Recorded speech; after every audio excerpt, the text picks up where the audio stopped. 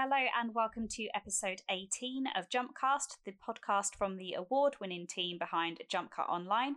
My name is Sarah, I'm your host for today, and I am joined today by Lucy.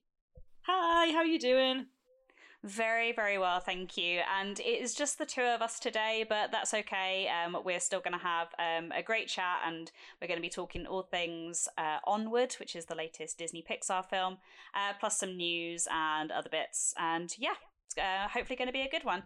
So, kicking off with some news. We were scrabbling around a little bit to find a second piece of news for us to talk about this week, and one thing that caught my eye is a Disney Plus series. So the UK is now just a couple of weeks away from getting Disney Plus, which we're all very excited about. But it is apparently something in the works. Is there will be a Beauty and the Beast spin-off series, which is going to be a prequel looking at the relationship between Gaston and LeFou. Now, Lucy, clearly this is the series we've all been wanting, right? Oh, totally, yeah. I don't know what's going on, man. Yeah, when I saw this, I was like, yeah, I was like, this is a thing that's happening. I guess, I don't know, short of ideas on Disney Plus, or could this be any good? I don't know. I don't know, it's an interesting idea. I mean, I'll give it that. I just don't know how successful it'll be. Like, do people actually care? You know, that's the big question. Do people want to see this? Because I'm not sure I do, personally. No, me neither. And what did you think of the Beauty and the Beast film? Did you like it at all? The most recent one? Yeah. It was alright. It's never going to be the classic, obviously, but it was alright for what it was, yeah. Yeah, I love the original animated one, and I thought the new kind of live action version was fine to not great. Like, I thought that there was some miscasting in it, and that actually, like, the two of the better characters in it I thought were Gaston and LeFou. So, I mean, maybe this will be great. I don't know. I'm hearing rumors that there will actually be songs in it, so we could get some original songs, and I don't know. I mean, I love a musical, so maybe it'll be okay. But yeah, I think it's early days for this at the moment. I don't know any more details other than that. So yeah, I guess we'll wait and see. And one just if this is Disney finally giving us the gay love story that we deserve, between Gaston and LeFou, then I'm all for it, because that was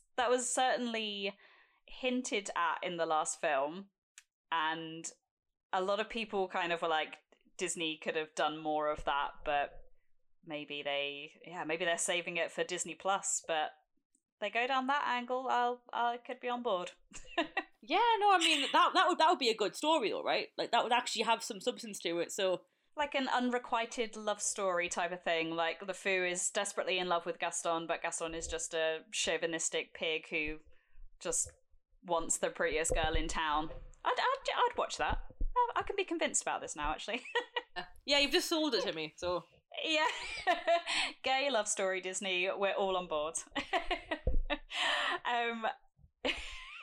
Other news for this week.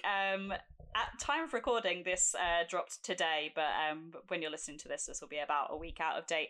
But the new trailer, or the final trailer, I should say, for Black Widow, which is, I believe, coming out in May. And this is, of course, finally a spin-off film for the Scarlett Johansson character in the Marvel Universe.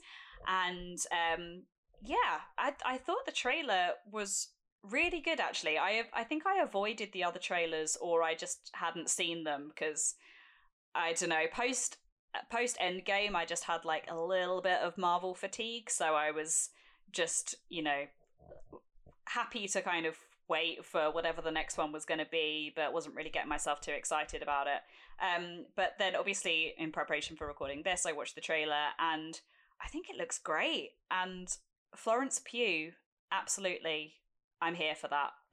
Yeah, me too. I think, you know, I mean, a lot of people, anyone who knows me knows that I'm not really on the sort of Marvel hype train, but I feel like this actually looks really, really good.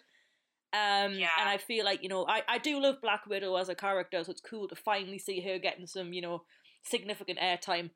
And also Florence Pugh just looks fucking badass, so I'm so excited about that. Can't wait. I'm just what a power trio of Scarlett Johansson, Florence Pugh, and Rachel Weisz. Yes, I almost forgot about her. Oh my god, yes. I wouldn't care what film they were in or what it was about. I would watch those three. But it kind of looks like it has a bit of like an espionage style to it as well, and I think that could be quite cool to see what they do with that. And this film kind of feels like it's about 5 years too late. With this character. I mean, I'm a bit more kind of invested in the Marvel Universe, I think, than you, Lucy, but fans have been calling for this film for quite a while, and I don't know what Marvel's reasons for not giving Black Widow a solo film were before, but given the outcome of that character it's been almost a year since Endgame came out, so I feel like it's okay to spoil it. But that character is no longer alive, so clearly this film is a prequel, and it does make that very clear that this is kind of before Black Widow becomes part of the Avengers. But it does, I see people's point that it does kind of lower the stakes of those, say a character dies in a film, and then it's like, it's okay, we can just bring them back, you'll see them again, but it's, in a prequel or whatever. And yeah, I don't know. What are your kind of thoughts on that aspect of it? So, obviously knowing what happens to this character, do you think seeing that character again on the big screen is weird, or? I'm not sure. I think maybe now's just the right time, because I think we've had such a success with female fronted superhero movies. Most recently, obviously we had Birds of Prey and we had Captain Marvel, which I actually enjoyed both of those as well. Even as someone who's not like massively into the lore, I really enjoyed it. So maybe it's just time. Maybe it's just time for her to just finally get a story about that's just her and about her kicking ass. I think it's time. It's a very good point though. It's like, I mean, back when that character was first introduced in the Marvel series, she was part of kind of the Iron Man films, then obviously the Avengers films later. But now we've had, like you said, we've had Wonder Woman and Captain Marvel and Birds of Prey. So female fronted superhero films, there seems, obviously there's more of them, and that's great, and we're absolutely here for it. So maybe that they've just realized now is kind of the right time to give us that character. And certainly as fans have been waiting for it for so long, it feels like the anticipation is like really building for this one. So yeah, I'm keen to see this film, and I think it will be helpful for people such as yourself who like the films but aren't super invested in it. This looks quite separate to the rest of it, obviously taking place before she becomes an Avenger. It's kind of like you can watch it and not feel like you need to know everything about all the other films. Great for people like me. So I'm absolutely here for that. I feel like every now and then a superhero film comes along that I'm like really into, and I feel like this might be the one for me, which is pretty exciting. So I'm ready for it. Yeah, I'm definitely ready for this. And yeah, I think it's got that kind of similar vibe to Captain Marvel, which again was a film that felt like it could stand on its own because it was very much kind of going back to the origins of that character. So yeah, they proved they can do it well. So I'll go and watch anything Marvel related to the cinema, but certainly very keen for this one, and just more Florence Pugh in everything. Okay, so on to our main review for today, which is the latest Disney Pixar film, which is Onward. So the story is set in a suburban fantasy world. Two teenage elf brothers embark on a quest to discover if there is still magic out there. This film is directed by Dan Scanlon. It is written by Dan Scanlon, Jason Headley, and Keith Bunin, and it stars the voice talents of Tom Holland, Chris Pratt, Julia Louis-Dreyfus, Octavia Spencer, Mel Rodriguez, and plenty more. So for me, a Pixar film is always gonna be the highlight of my year. There's only a handful that I really don't like, and I was looking forward to this one, but I have to admit the trailers didn't really sell it for me. But we'll get into my thoughts on the film in a little bit. Lucy, what did you think of Onward? I think we're going to be on a similar wavelength here, because when I saw the trailer and I read the synopsis, I wasn't entirely sold, to be honest. I just thought, oh, it looks all right. It's got a good cast attached to it. It looks like a decent family film, and I was actually blown away by it. Especially that second and third act. I mean, oh my god. When I found out where it was actually going, I was like, oh, here come the tears. They are coming. It was one of those. And Pixar's got such a reputation for like bringing audiences to tears, and I wasn't expecting it here, so I was kind of almost blindsided by it. And if it hadn't been for people on Twitter being like, "Oh, I was really upset," I probably would have, not anticipated that at all. I mean, I had a little inkling, but I didn't expect me to like be in absolute floods of tears like I was. It was pretty embarrassing. But I really enjoyed it though. I mean, if a film can make me cry, like famously, I love it. But I think I've cried at most films this year, which is pretty bad. But no, I think it was just such an emotional roller coaster. The story, the dynamics, everything was just really, really impressive, honestly. Yeah, I think we're on similar, definitely on a similar wavelength here. It didn't make me cry, which I was actually quite surprised about. I know I'm a big crier in films as well. Like I would say the top kind of Pixar films for making me cry is Inside Out and Toy Story 3. I cannot get through either of those without just being a sobbing mess.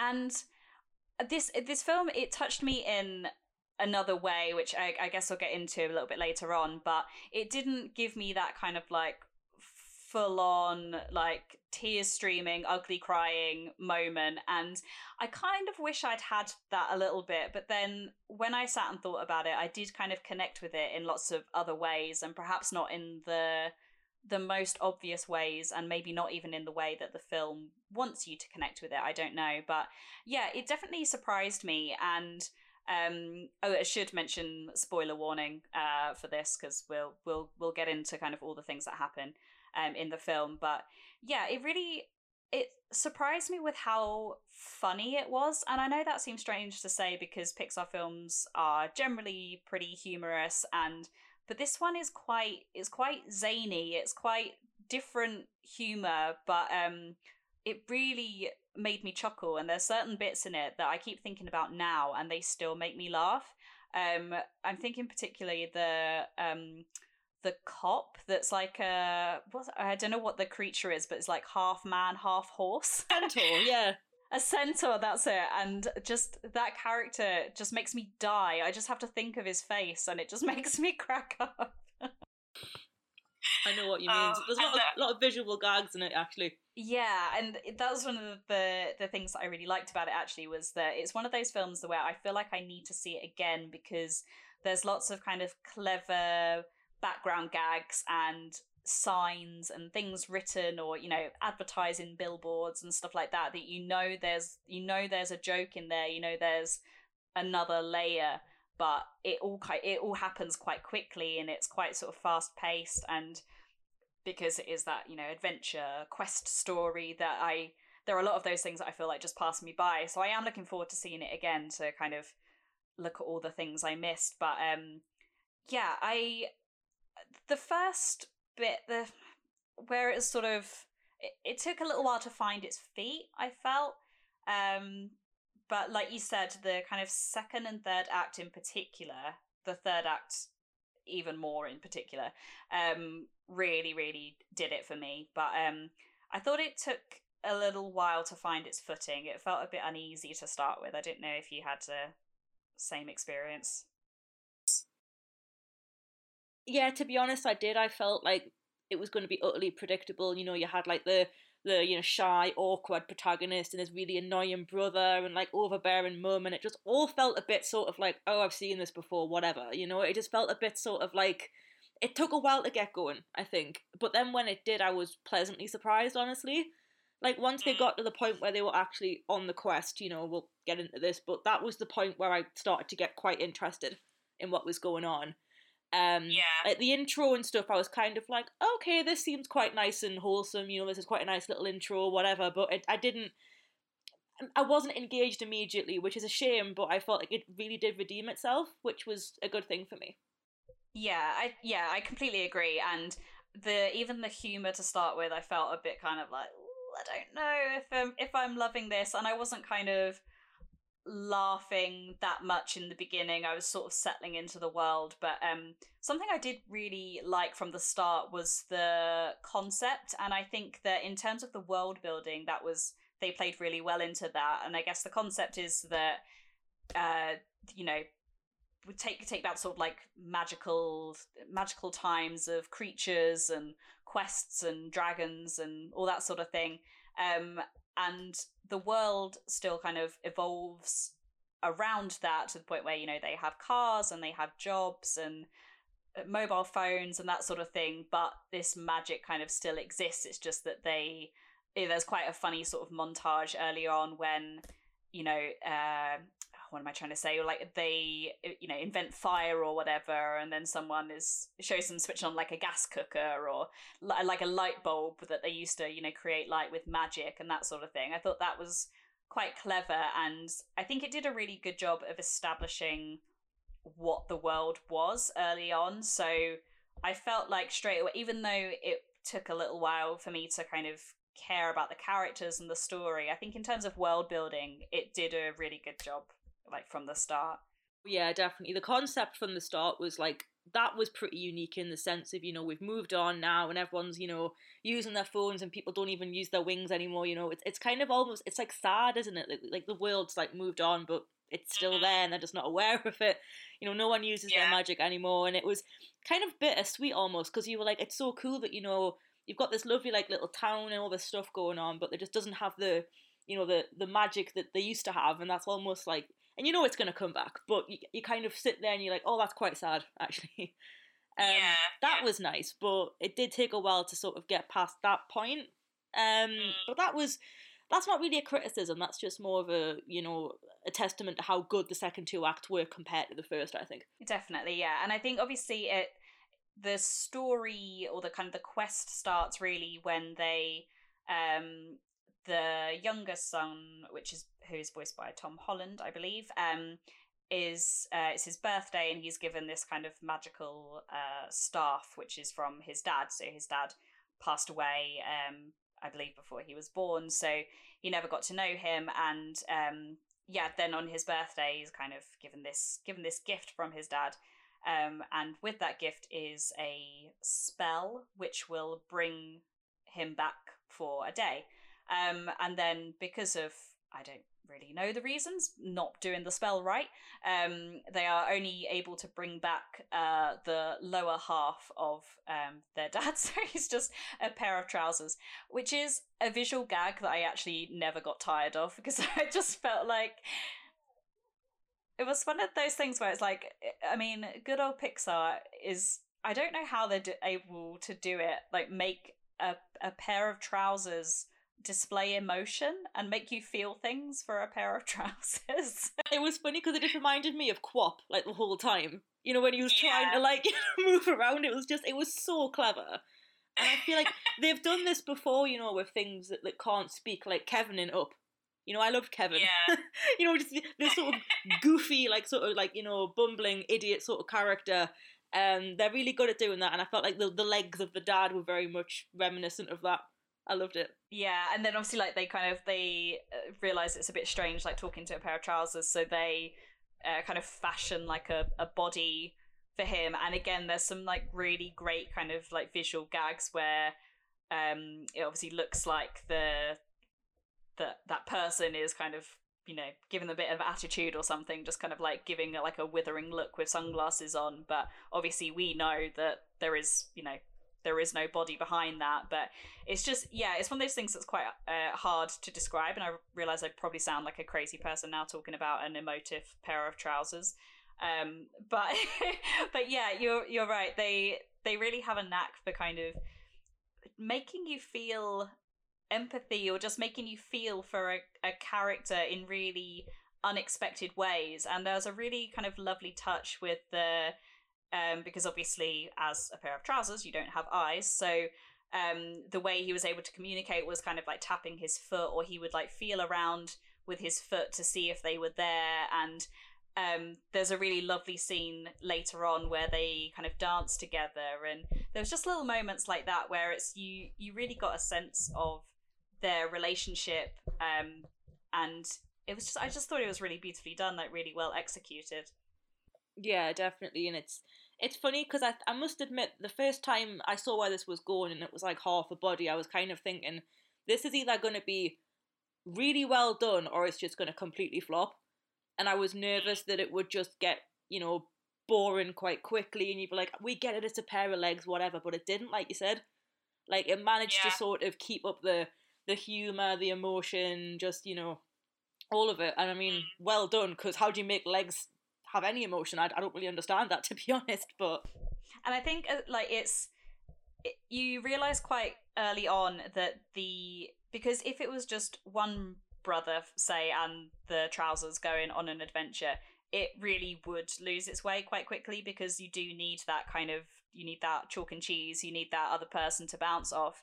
And I think that around the midway point you realize, oh, actually this is a film about the two brothers. It's about their relationship rather than that kind of father son relationship. And I felt that that was probably the strongest thing about the film for me, because I was struggling to think of another film that kind of shows that sibling relationship, or that brotherly relationship so well. And yeah, this they are complete opposites in many ways. And like you said earlier, it's the sort of like cliche of kind of like, the shy, awkward brother, and then the kind of, overconfident, kind of slightly annoying one. And, they go on this adventure, and of course they learn to like each other by the end. But something about the way that they kind of took that relationship and then made that part of the quest as well,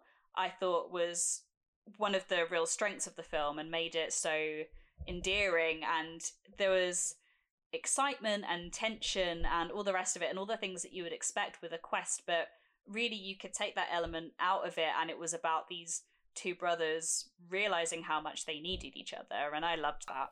yeah, no, I think that was the moment, and I felt like it was clever. He was, throughout the film, he had his checklist of things he wanted to do, or things that the goals that he had.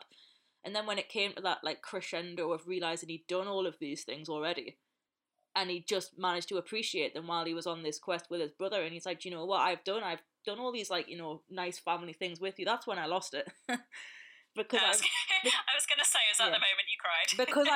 Because I was like, I don't know, it hadn't dawned on me that that's what they were going for, and that's quite clever, because sometimes with quests it can be quite predictable. Like, yes, you have an end goal, but there are lots of little things that are going on between that, and I didn't notice they were building up to put a complete list together, and I was like, that is so clever. And yeah, that was the bit that got me, like, mainly. Again, Pixar with their like emotional montages, curse them. But yeah, that was brilliant. I thought, the character development and the way that they actually brought them together, and sort of made the audience aware of, even we'd missed their relationship. I thought that was so clever. Really emotional. I was surprised that I didn't cry. Like that to be honest, it gave me a little like lump in my throat, but I wasn't I wasn't able to, fully kind of express that and cry. But yeah, it was. I thought that was a really lovely moment, and like you said, very clever. But it didn't sort of feel like it was knowingly clever. It was like, if when he kind of went through and like ticked off all the things and realized that he had done them all and he'd done them with his brother, I just thought, oh, that's so perfect. That's so perfect for these characters. And early on you sort of think, oh, maybe this is going to be a story about two brothers and them getting to spend time with their dad that they lost or whatever, but it's actually about them spending time together. And I just thought that was really beautifully done, and there wasn't that kind of big emotional scene where they kind of spoke to each other and he told his brother about how much he meant to him and everything. You sort of get that a little bit later on, but I just really liked that. It was quite simple, wasn't it? It was just him sitting by himself with his list and just kind of looking back and thinking, yeah, I may not have done all those things with my dad, but I did all those things with my brother, and that was really special.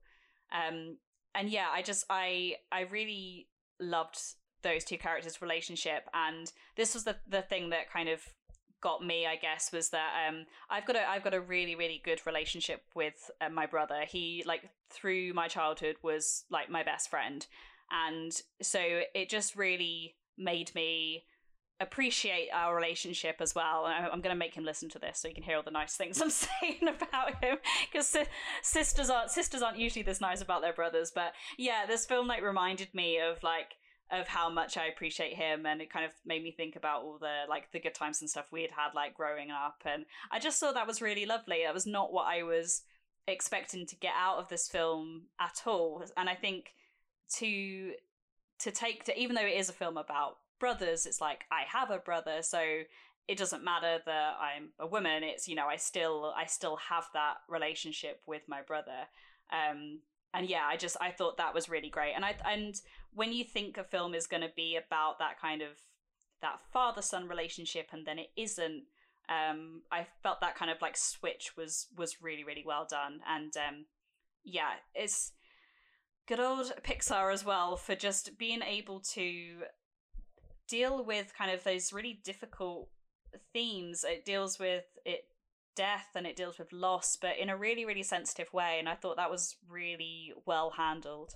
Yeah, definitely. And I think it was nice to see sort of like a positive like stepfather figure as well, because you don't often get that. And I felt like, yes, they took the mick out of them, and yes, they were like, oh, you're a policeman, whatever, but I think that he really did care about them. And it was nice that, you had that chase sequence when he was trying to bring them back, but I don't think it was malicious. I think it was actually quite a nice thing on his part. And I thought he was just trying to do what was best, for the kids and for their mum, who he clearly really cared about.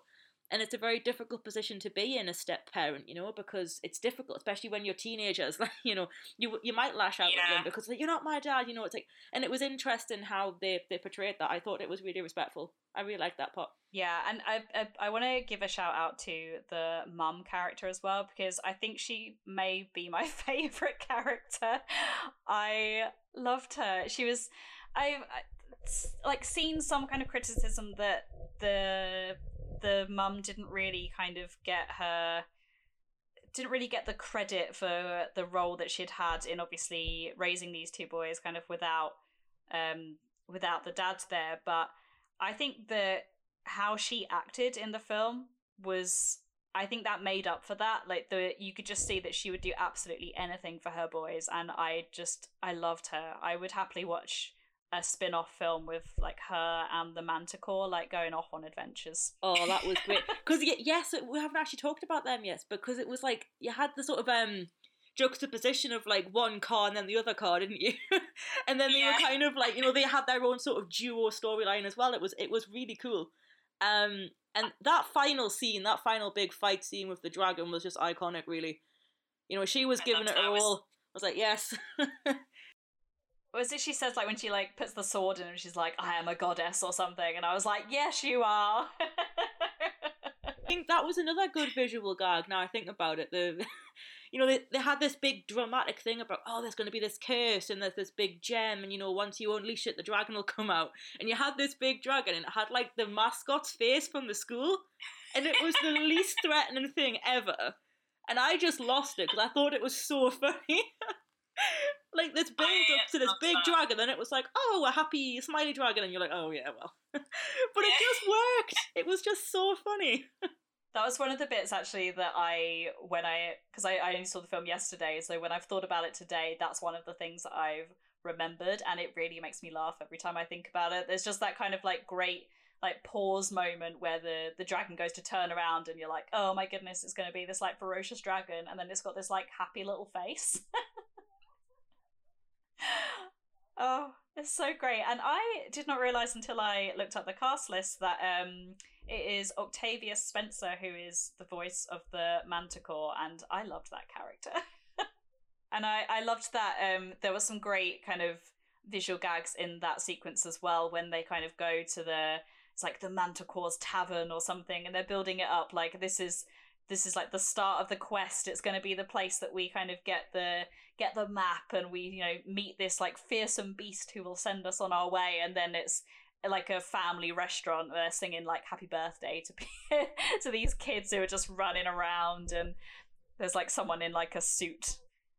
When I think about it in kind of the ranking of the Pixar films, it's kind of, I can't put it any higher than like middle tier. But then when I looked at my ratings, I think from like 15 upwards, they're all kind of like 4 stars and over. And slight spoiler for my star rating for Onward, but yeah, it sits kind of like firmly in that bracket. And there's only a couple of Pixar films that I kind of rate lower than that, and I would say only about 2 or 3 that I actively dislike. So I don't. It's not necessarily like a criticism to sort of say like, oh, it's like middle tier Pixar. Like, it's still great. There's still moments in it, like we've spoken about, that are really, really funny and really touching. But it's just, I don't quite know what it was lacking for me to kind of push it into that kind of upper tier. But was there anything about the film that you kind of didn't like as much, or anything that sort of stopped it from maybe taking that I think edge? I totally agree. It's definitely mid tier, and that's not an insult. It's just that it didn't do anything to push it above, you know, its predecessors. You know, when you look at like the big ones, like, you know, Toy Story and Up and stuff, it could never overtake those. And I'm not sure if that's just because they're classics or because, you know, they were just fundamentally better. But I think in terms of Onward, I do think I wish the first act had been a bit smoother and a bit less sort of like, some of the jokes just didn't connect with me. And there was a lot of just like very like, I don't want to insult like, you know, the American audience, but a lot of American jokes I may not have got. Do you know what I mean? Like, it's just that it just didn't work for a while. And then, yeah, I do wish the mum had a bit more airtime as well, to be honest, now I think about it. But, you know, their journey and, like, obviously the quest itself, I can't really fault, to be honest.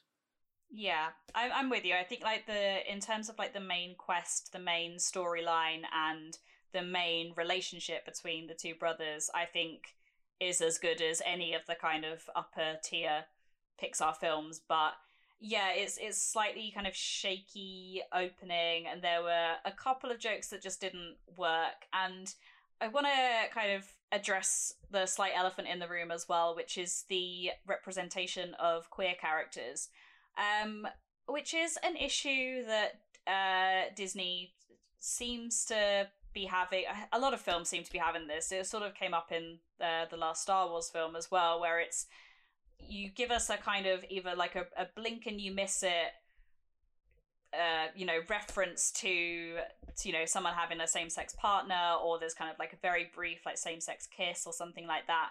But it seems to me, and maybe this is just my cynical mind, but it's all there to kind of like have those clickbait articles beforehand where it's like, latest Disney Pixar film has first like openly queer character, and it's like, it gets people being like, oh, okay, great representation, and then you actually see it in the film or barely see it. And in the case of Onward, it was there was a female cop character, and when I think she confronts the two brothers, and they're kind of in disguise at that point, and she's sort of saying about how she's like raising her girlfriend's daughter, and that is it, and that is like the only mention of it. And it's, on the one hand, it's like, okay, it's great that it's not made into kind of like a big thing, but also it just feels like a little bit of a cop out, pardon the pun, in on Disney's on Disney's part. Yeah, it's hard because I don't know if this is ever going to change, and the day that kind of Disney give us, you know, an openly and, you know, proudly queer character in one of their films, you can bet that there'll be uproar from those certain corners of the internet. And it's a bit of a, I don't know, yeah, if you had any thoughts on that. I'm completely with you, and I think, you know, hearing you say all that, and it's a shame that I didn't bring it up when you asked me, because I think it's because it was such a throwaway moment, you know? Yeah. Like, I almost forgot it happened. And I think that is such a shame, because Disney have such a platform to deliver such positive messages about the community, and they're just not using that. And it's a shame because it doesn't have to be anything crude or gratuitous. It just has to be a nice positive message, and it's either have someone who's three-dimensional or just don't do it at all. I just these throwaway moments that again went completely over my head until you brought the conversation that way. It's such a shame. Like, I had forgotten that moment. I really had, and it's just it's really sad to see. And there's still controversy around it for that one tiny little moment, and it's like, that is not worth it, guys. Like, come on. Yeah, and it's just like you said, you just kind of want that rather than that. It feels like a box tick. Do you know what I mean? It's like we've put a queer character in, like, oh, she's made a reference to her girlfriend. Like, great, tick the box. There we are. We've represented that group, and it's like, have you though? And I know, like, so some people will argue like representation is better than no representation, and completely agree with that. But I don't know. I think because Disney have got a bit of a history with this, I feel like it's like, how many kind of more cop-outs can they have? And I know we joked earlier about the like Gaston and LeFou series being like this beautiful gay love story, but I mean, I would watch that. And I feel like it doesn't need to be really kind of like over the top and too crass or anything like that, or anything that's going to offend people. It just needs to be good and proper representation of a character, like we said, that feels well-rounded, that has an arc, that isn't just a kind of side character that makes like a passing blink and you'll miss it reference to their girlfriend. Yeah. Oh, I didn't want to take this down too much of a negative turn, but yeah, I think that, yeah, like we said, it's not the best Pixar film, but it's certainly not the worst. And I think that we kind of mentioned earlier, it is the sort of film that will benefit from a repeat watch. And I want to see it again just because I feel like there's so many jokes that I missed, and that makes me sad. Yeah, I know what you mean. I just feel like it is an important story as well, and it is an important message for any age, really, to kind of appreciate, the family you do have, if they're kind to you, of course. But like, if you do have the family around you, don't push them away, because the things you want might be right in front of you the whole time. We are guilty of pushing family away when we're grieving, but if they are there to support you, then you should let them. And I think that's a really important message. Definitely. And one moment that it was such a subtle moment, but right towards the end, where obviously the character of Ian is kind of the main character, and the whole film we kind of, he's the one who wants to see their dad because he never got that chance. He doesn't have any memories of him. He never met him, or if he did, it was very, very early on in his life.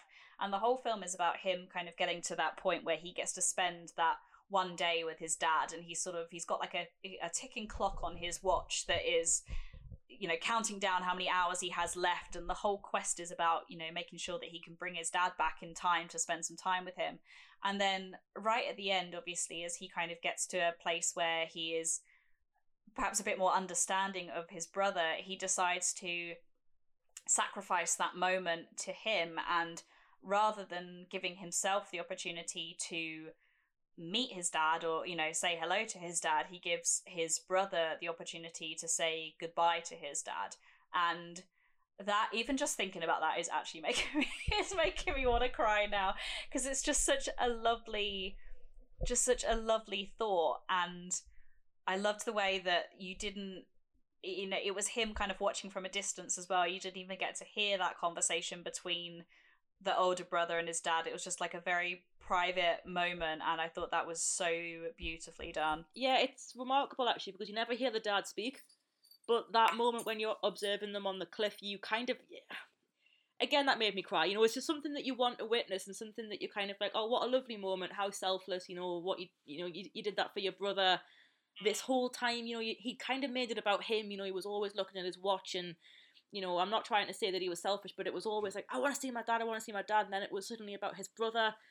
Really beautifully done. Yeah, I really like that bit. Yeah, and it's because I think there was an earlier point where the brother sort of let slip about his kind of fourth memory of the dad or whatever, and the only reason why he didn't talk about that one was because it wasn't a very nice one, and that was when his dad was obviously ill, and he, you know, went to say goodbye to him, but it was like really, it was really horrible because, you know, the dad was in hospital and not kind of like looking like himself, and just the completely selfless act of the younger brother to give his brother that moment that he'd always wanted, which was that kind of nice moment of being able to say goodbye to his dad without the kind of the hospital bed and the tubes and everything else. And it was just like, what a lovely like way to kind of end the film, and to just that, yeah, I'm struggling to talk about it now because it's so bloody lovely. Yeah, and I think it's just what really struck me as well was, I think the whole time you were expecting some kind of massive like philosophical moment, like what are they going to talk about, you know, what's the topic going to be, and it was, oh, what would your wizard name be, you know, like just something silly that you've always wanted to know, but that meant the world to him. And that was so sweet because it doesn't have to be massively philosophical. You know, it was a sweet moment, and I was like, that is just, oh, well done, honestly.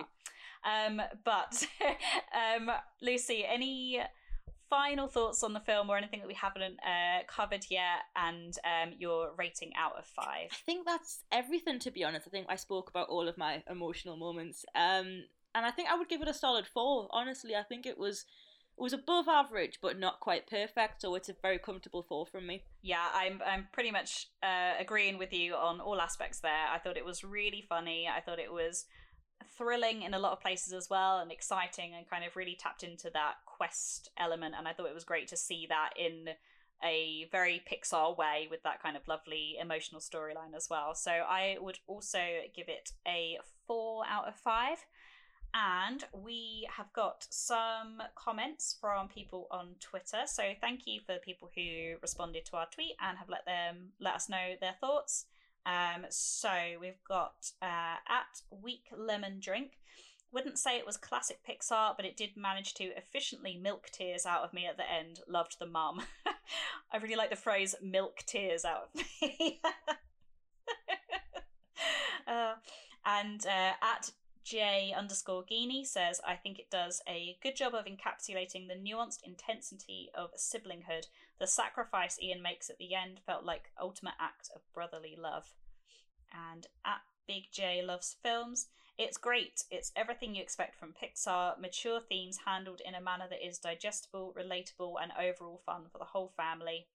And finally, at Through the Silver Screen said, Pixar have still got that magic, another wonderful piece of storytelling that I think will resonate with anyone who has a brother.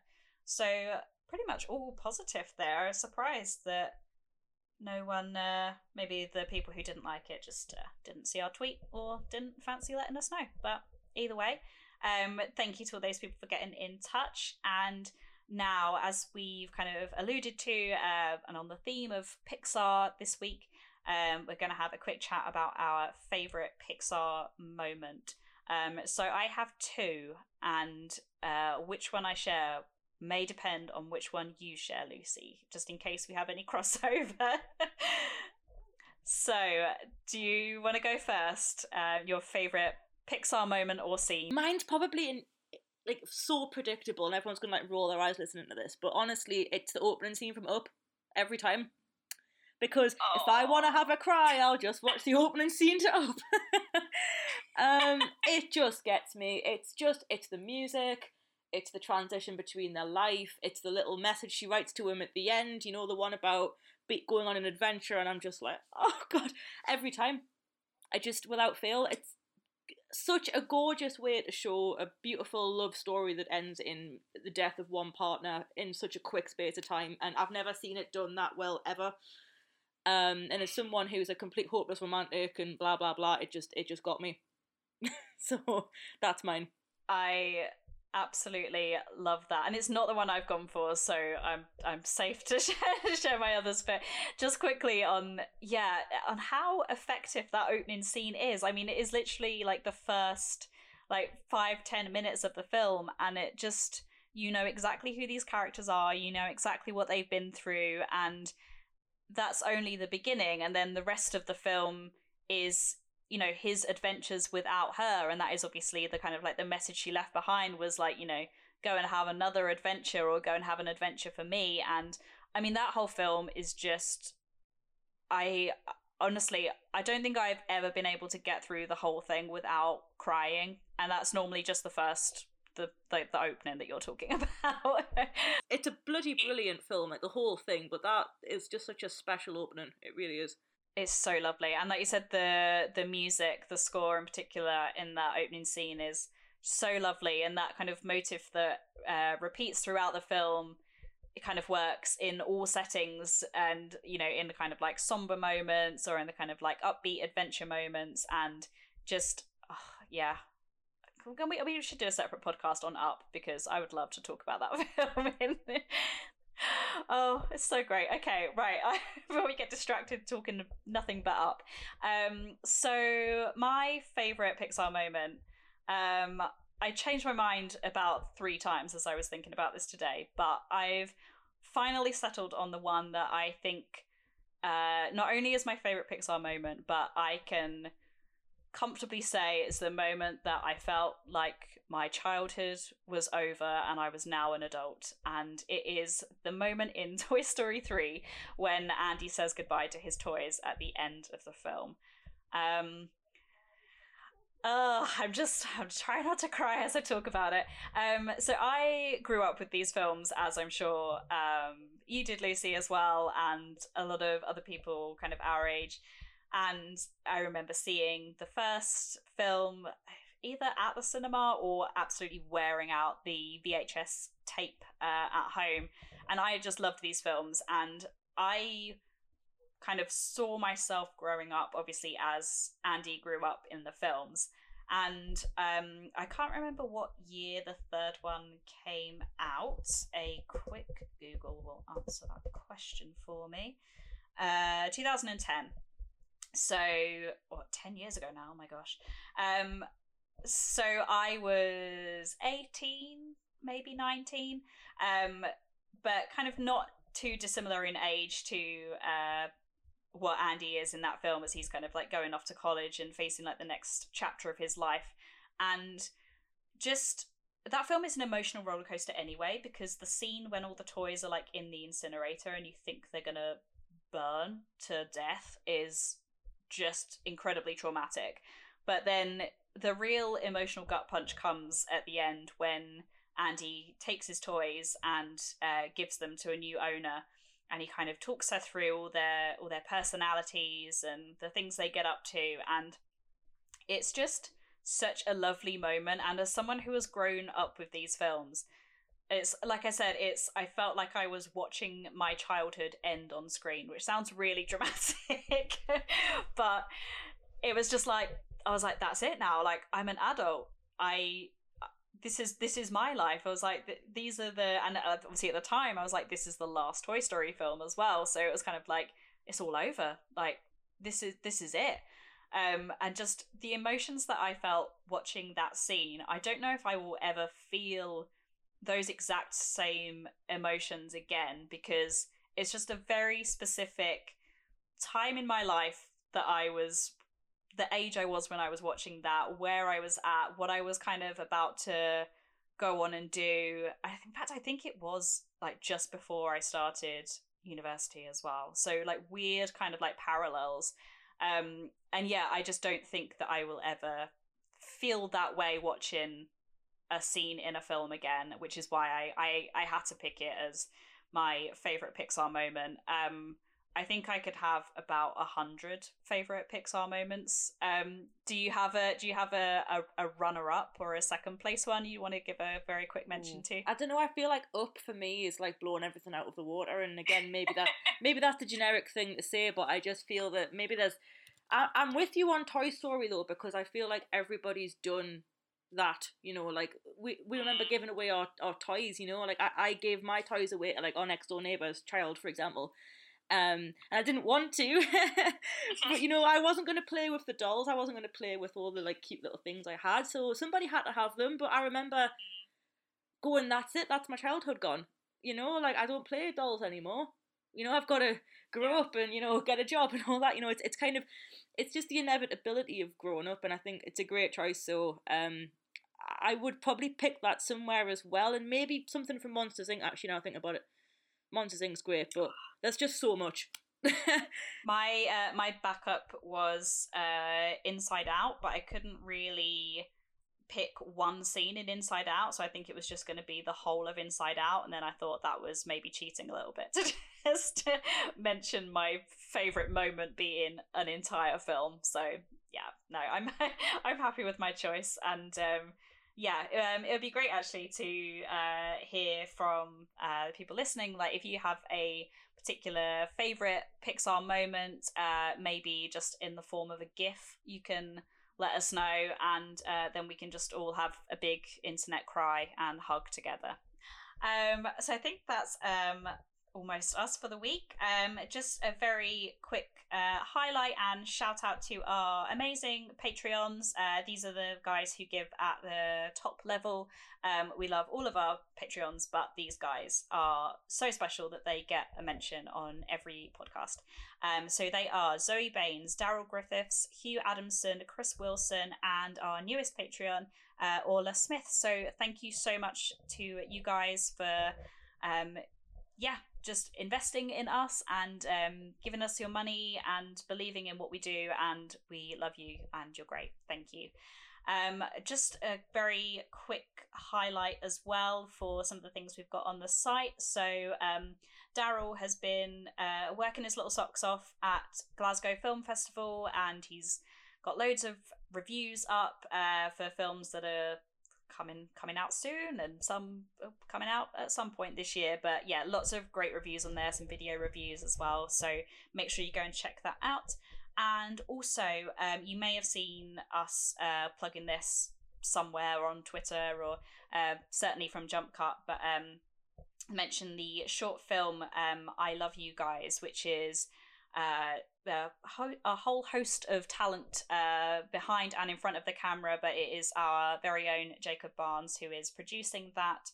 And they've got a Kickstarter campaign going at the moment, so you can, if you find Jump Cut on Twitter, you'll be able to find your way over there. And yeah, they've got a big target, and they are not gonna do it if they don't get to that target, or I don't know what happens if they don't get to that target, because we're not even considering that as an option. They will get to their target, and they will make an amazing short film at the end of it. So if you can spare any money for them, that would be great. And you can find all of the links and stuff on Jump Cut. So that just leaves me to say thank you, Lucy, for being a fabulous guest. And do you have anything that you want to plug, and anything else you want to say? And also, where can people find you on the internet? First off, it's been a pleasure, as always. It's been really fun talking about this film. I do have a review up on Jump Cut at the minute. It's Escape to Pretoria. It's the new Daniel Radcliffe film. He does a really great South African accent, actually, so I would recommend you go and watch that. And in terms of where you can find me, I'm just at LGTH blog on all of the socials. And you can find me, I'm at Sarah Buddery on Twitter, and most other places as well. And you can find all of us at Jumpcast_. You can check out all of our written reviews, features, interviews, news, and all the good stuff at jumpcutonline.co.uk, and head straight to jumpcutonline.co.uk/Jumpcast to find out where you can find all of our podcast episodes. And we'll be back, or not me, but someone else will be back with our next episode next Monday. See you then.